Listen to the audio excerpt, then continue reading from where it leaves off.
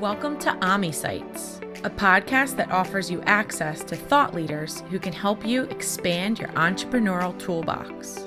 Learn from seasoned entrepreneurs who have already walked in your shoes and can help you with your day-to-day business decisions. With your host, Ami Kassar. Ami is the founder and CEO of Multifunding, an advisory company that helps you grow and stay in control of your business. Hello and welcome. My name is Ami Kassar, founder and CEO of Multifunding. Since 2010, Multifunding has helped businesses achieve their biggest growth goals through creative and personalized funding solutions, working with hundreds of lenders across the nation. Joining us today is my friend Eric Weaver. In 1992, Eric founded what is now the nation's leading small and micro business lending CDFI Opportunity Fund, now Axion Opportunity Fund. When Eric stepped down as CEO in 2017, Opportunity Fund had over 100 employees in a small business loan portfolio under management over $100 billion. Our main topics will focus on access to capital to the underserved, what's going on and what's changing. Welcome, Eric. Thanks, Ami. Great to talk to you. Tell me everything. I've been working in the space of small business lending, specifically CDFI, small business lending, for virtually my whole career after getting out of business school. And, it's been a long journey, 30 years now. I stepped down as CEO in 2017. As I mentioned, we were at that time, we had a portfolio under management over $100 million, and that's with an average loan size of like $30,000, with the vast majority of the loans going to low-income entrepreneurs of color, women entrepreneurs. Since then, it's only taken off further. My successor, Luz Urrutia, has continued to really grow the company and responded incredibly to the pandemic. We can talk about, what that's meant for small business lenders generally, and especially for CDFI small business lenders. I'm really excited at all the attention that's now going to the issue of, getting capital to underrepresented small business owners, particularly Black and brown entrepreneurs. And there's a lot of money coming into the space in amounts never seen before. I'm also a little worried. I'm worried that CDFIs may not have the capacity to actually invest all this money in certainly in a very rapid way, and possibly not at all. So there's some real concerns about how do we get the field, to a greater capacity and scale quickly to respond to this moment that we're finally, the government, the corporations, the foundations, everybody's kind of like saying, yes, now is the time to invest in these businesses that have historically been denied access to capital. So, Eric, let's peel back the onion a little bit and then rebuild it back up. So help the listeners understand, if you don't mind, what the macro issue is. Well, I think the macro issue is systemic racism and sexism. That's the macro issue. That you have communities that, through public policy, as well as just flat out, racism that's at the individual level or the whatever level, but have been, denied the ability to accumulate wealth. They've been denied mortgages, they've been denied business loans, they've been denied, good paying jobs, all kinds of things that are what people, what white people have used to accumulate wealth. And once you accumulate some wealth, that's then an asset that you can leverage in the case of, of small business, in building a business. You can take out a loan against your home equity. You can borrow money or get investments from friends and family who also have wealth. And that gives you a leg up in building further wealth. Meanwhile, you got people who, maybe came to this country in bondage, were property for a long time. And then even when they stopped being property, were still, denied all kinds of opportunities, especially around things like housing and education, small business, college. And, they're still playing catch up. It's the problem is certainly not gone away. I mean, the discrepancies are, in the news every day. And it's, it's true for women as well. It's a different issue, a different nature, but in the end of the day, there's been a lot that's held women back from accumulating wealth as well. And so when you want to become an entrepreneur, for most endeavor, there are some that you can sort of bootstrap just on the revenues, but in general, you're going to need to invest some money up front, or you're going to need ongoing credit to operate the business. That's the macro problem. I know the answer to this, but I'm going to ask you the question. Yeah. Someone wants to start a business. Why don't they just go to their bank? Well, they often do. Sometimes, well, if they do, and they are someone who might have had some challenges paying bills in the past, maybe medical bills, maybe car repairs, things that if you're living on a very thin margin, can get you behind. Not due to any lack of character, just due to life circumstance. So their credit may not be in impeccable shape. They don't own a home, don't have anything to put up as collateral in the form of a home, might have a used vehicle, something like that. And so they're going to get denied a loan. You're going to be told, you might qualify for like a business credit card, but your credit score is not good enough. You might have qualified for a home equity loan, but you don't have a home. And, if you're just starting out, you don't have a track record either. You have nothing, for us to look at to base this on. So you're going to get told no. And a lot of folks in communities of color won't even go to the bank because they just know they're going to be told no. It wouldn't even occur to them that they would be told yes by a bank. And so a bank's not really an option. Banks have convinced all of us that they are simply unable to lend money to small businesses needing small amounts of money owned by people who have less than perfect credit. I don't think that's true, but that's what they've convinced us all. And so all they can do is, invest money in CDFIs or give money, what have you. I think that's not true. And I think, if we really, really wanted to address this problem at scale, we would find ways to require the banks to make some of these loans. And I have some thoughts on that. But honestly, I don't see that as happening anytime soon with the power of the bank lobby. So, Eric, what's a CDFI? CDFI is a really awkward acronym that was developed when Bill Clinton was in office. When he ran for president, he had a promise he was going to create 100 community development banks, like the South Shore Bank in Chicago was the famous example. So this was a regular bank that took deposits and had deposit insurance and all that, but it had a mission of community economic development. And so we made this promise, and then a lot of people in the field, there were already a lot of what are now called CDFIs. It stands for Community Development Financial Institution. And they said, wait, community development banks are great, but they're not the only tool. We have all these nonprofit loan funds. We have community development credit unions. We even have some venture capital funds that are, doing this kind of investing. So let's create a broader term so that we can encompass all of the different ways financial institutions are investing into low-income communities in a beneficial way. And so this term CDFI was coined, and they actually created a fund within the Treasury Department that makes annual grants to organizations that have been certified as CDFIs. You have to show the government that your primary mission is community development. And if you pass that test, then you're eligible to apply for these grants, and you can get them some CDFIs get them almost every year. It's a very competitive process. So CDFIs, some of them do small business lending. A lot of them do lending for affordable housing. Some of them do consumer lending for nonprofit facilities. But my sort of specialty over the years has been on the micro lending side, really. So how do I find one of these things if I want some money? Yeah, they're often not as well. I mean, there's an organization called the Opportunity Finance Network, based in now it's based in DC. It moved, and they have a CDFI locator on their website.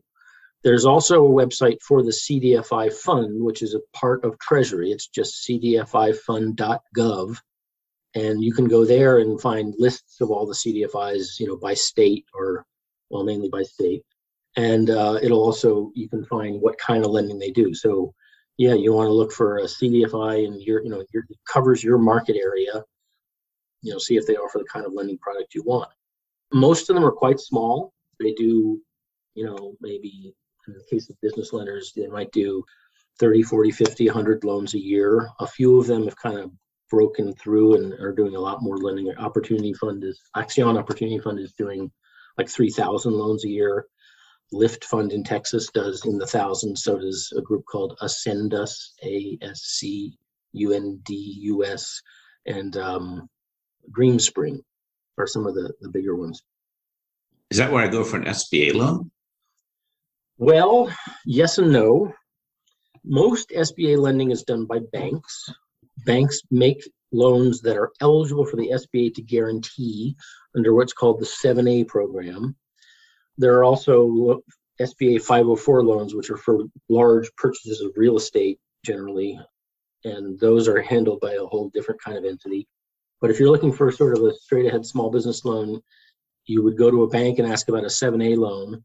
They probably wouldn't really want to talk to you if you wanted less than, I don't know, you know this better than I do, Ami, what, $100,000, $150,000, something like that. But if you wanted a smaller loan, some CDFIs participate in something called Community Advantage, which is just like the 7A program. The SBA provides a guarantee to the lender that enables them to make the loan and have less risk and be able to sell it on the secondary market. But then there's and again, you're going to have to be pretty high quality credit to qualify for one of those, and it's not going to be fast. The terms are good, the pricing's good, the length of the term is good, but it's not going to be fast. If you want an even smaller loan, the SBA does have a microloan program that it runs through CDFIs, and that's really just where the SBA is lending money to CDFIs for them to relend, and it's giving the CDFIs some grant money. It's also capping the amount of interest a CDFI can charge and things like that. But you know, whether you get an SBA microloan or a regular microloan, you know, the only difference might be the pricing. Are lending products consistent across CDFIs, or are they all different? The answer is kind of yes and no. What's consistent is that almost all CDFIs are offering just a basic term loan. They're not offering lines of credit. They're not offering, you know, factoring or, they're not offering merchant cash advances. They're just offering a straight term loan. You know, you borrow a certain amount of money, you pay it back over X number of years, monthly payment. And that way they're all the same, but their credit standards vary wildly. You know, some of them will lend money to startups, like real startups. Others, like my Axion Opportunity Fund, will only lend to you if you've got a year in business. Some will want even longer. Their pricing can vary. You know, if they're using the SBA microloan program, their pricing is capped at, I don't know, it's, I don't even know what it is right now. It's probably around 7% right now, maybe. Whereas some CDFIs, ours included, charge significantly higher rates for certain borrowers, but not nearly as high as merchant cash advances or other sort of high cost short-term lenders that are out there. So like Opportunity Fund, you could get a loan with an APR in the 20s if it was a small loan and if there were certain risk factors, which again is like way lower than you're going to get from a merchant cash advance provider. But it sounds very high, and you know, we have a lot of interesting conversation with funders and others about where is the magic number of what's okay to charge in terms of small business interest.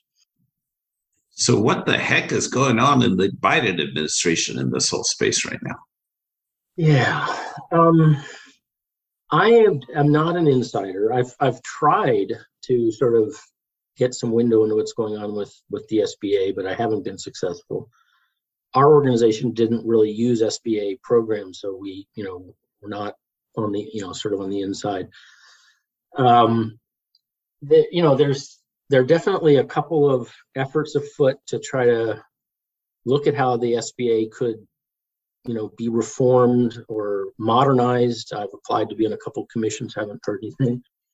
So I know there's talk. The reality is, I'm sure you've covered this in the podcast in the past, the SBA guarantees very, very few loans to minority-owned or women-owned companies. It's quite, it's a little better than banks do on their own, but it's not great. And so under Biden, I know that the SBA really, really wants this to change. They've announced some kind of direct lending program, but I don't know the details of it. Maybe you do. It'd be interesting to see what comes of that. big problem with the SBA is that they rely on banks as their delivery system, and banks just aren't in these communities. They're not lending in these communities. Eric, how much is the need for money and how much is the need for mentoring and guidance and advice? Well, I guess I would say that pretty much, I mean, both are in high need, obviously. I mean, and anyone, myself included, could benefit from high quality advice. And especially if your business is struggling, you could benefit more. Not everyone is in need of money. I mean, there are businesses that are not in need of borrowing right now, but there are plenty that are. We've estimated about an $80 billion sort of shortfall in demand for loans under $100,000 by businesses in the U.S. So both are very much needed, and it's case by case. I mean, and I think there's been kind of I don't want to call it a myth, but just sort of a comfortable story that everyone's kind of adopted in the CDFI world that, every small business needs both money and advice, and they shouldn't really get the money unless they also get advice. And so, they should come to you and sort of maybe attend some workshops and maybe even a class and get help writing a business plan, and then they'll get some money. And that's not the way the real world works. Most business owners, when they perceive that they want or need money, they want it, and they want it soon. And they're not going to come and attend a bunch of classes unless, they're in that mode of, I want to start my business very cautiously and slowly and carefully. Most of them are like, my oven just broke, so I need money. And if you tie that loan to business advice, they're going to go elsewhere, regardless of whether they actually could benefit from some good advice. So I'm a big fan of making it possible for people to get money without the advice. I mean, if they can handle it, making the advice and training available to them so they know it's there, and being ready to offer it whenever somebody's open to it. But I think it's a mistake to tie them together in such a way that somebody who needs money fast, isn't able to get it. That's not going to help their business. Eric, so there's this informal or formal network of CDFIs. Some of them, I think, are in the business of giving advice, and some aren't. Some of them are just in the business of giving money. Mm-hmm. Is there a network of places where entrepreneurs or budding entrepreneurs can come for mentoring or help? Is there any network like that? There are a few places. There are what are called SBDCs, Small Business Development Centers, that are funded by the SBA and located all over the country, often inside of a junior college or some kind of educational institution. I mean, the quality of what they provide varies widely.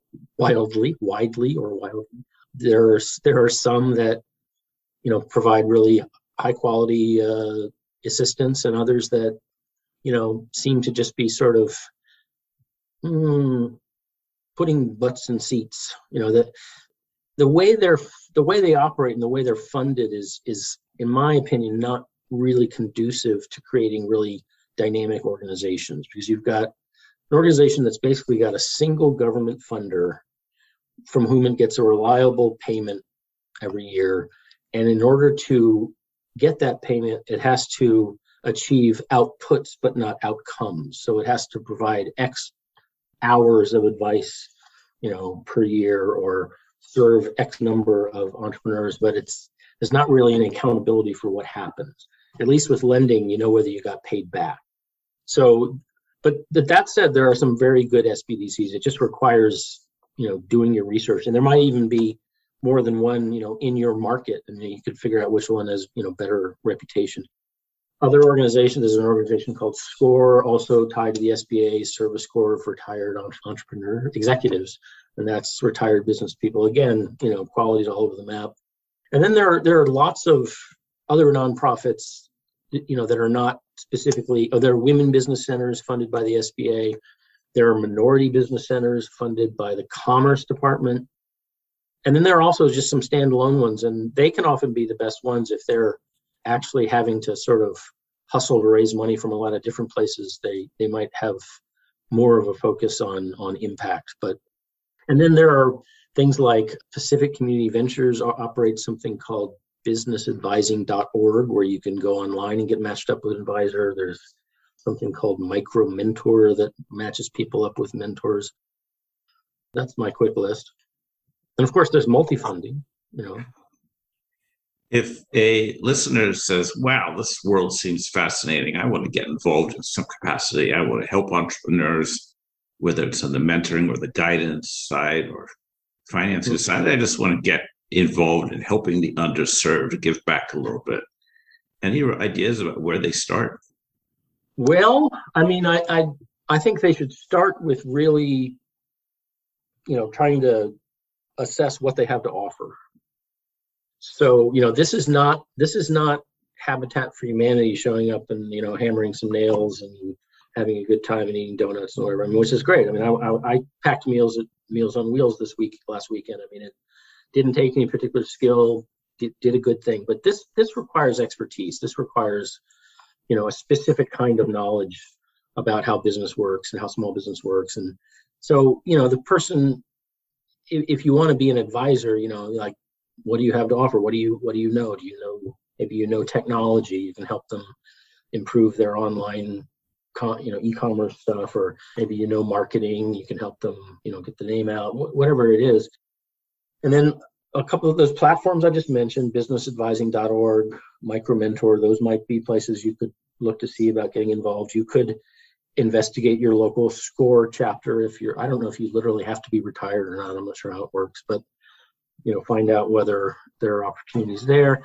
Find your local CDFI and see if they operate any kind of volunteer program. It's not super common.